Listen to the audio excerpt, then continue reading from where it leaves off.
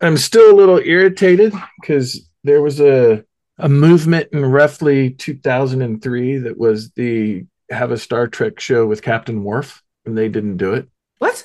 Yeah, that was a fan movement, Hmm. but it was right when Enterprise was on UPN or WB, whichever one it was, and it was not doing very well in the ratings. UPN. Yeah. And while there was a fan movement to have Captain Worf of whatever starship, it never happened. But I think that would have been a pretty good show. That would have been an excellent one.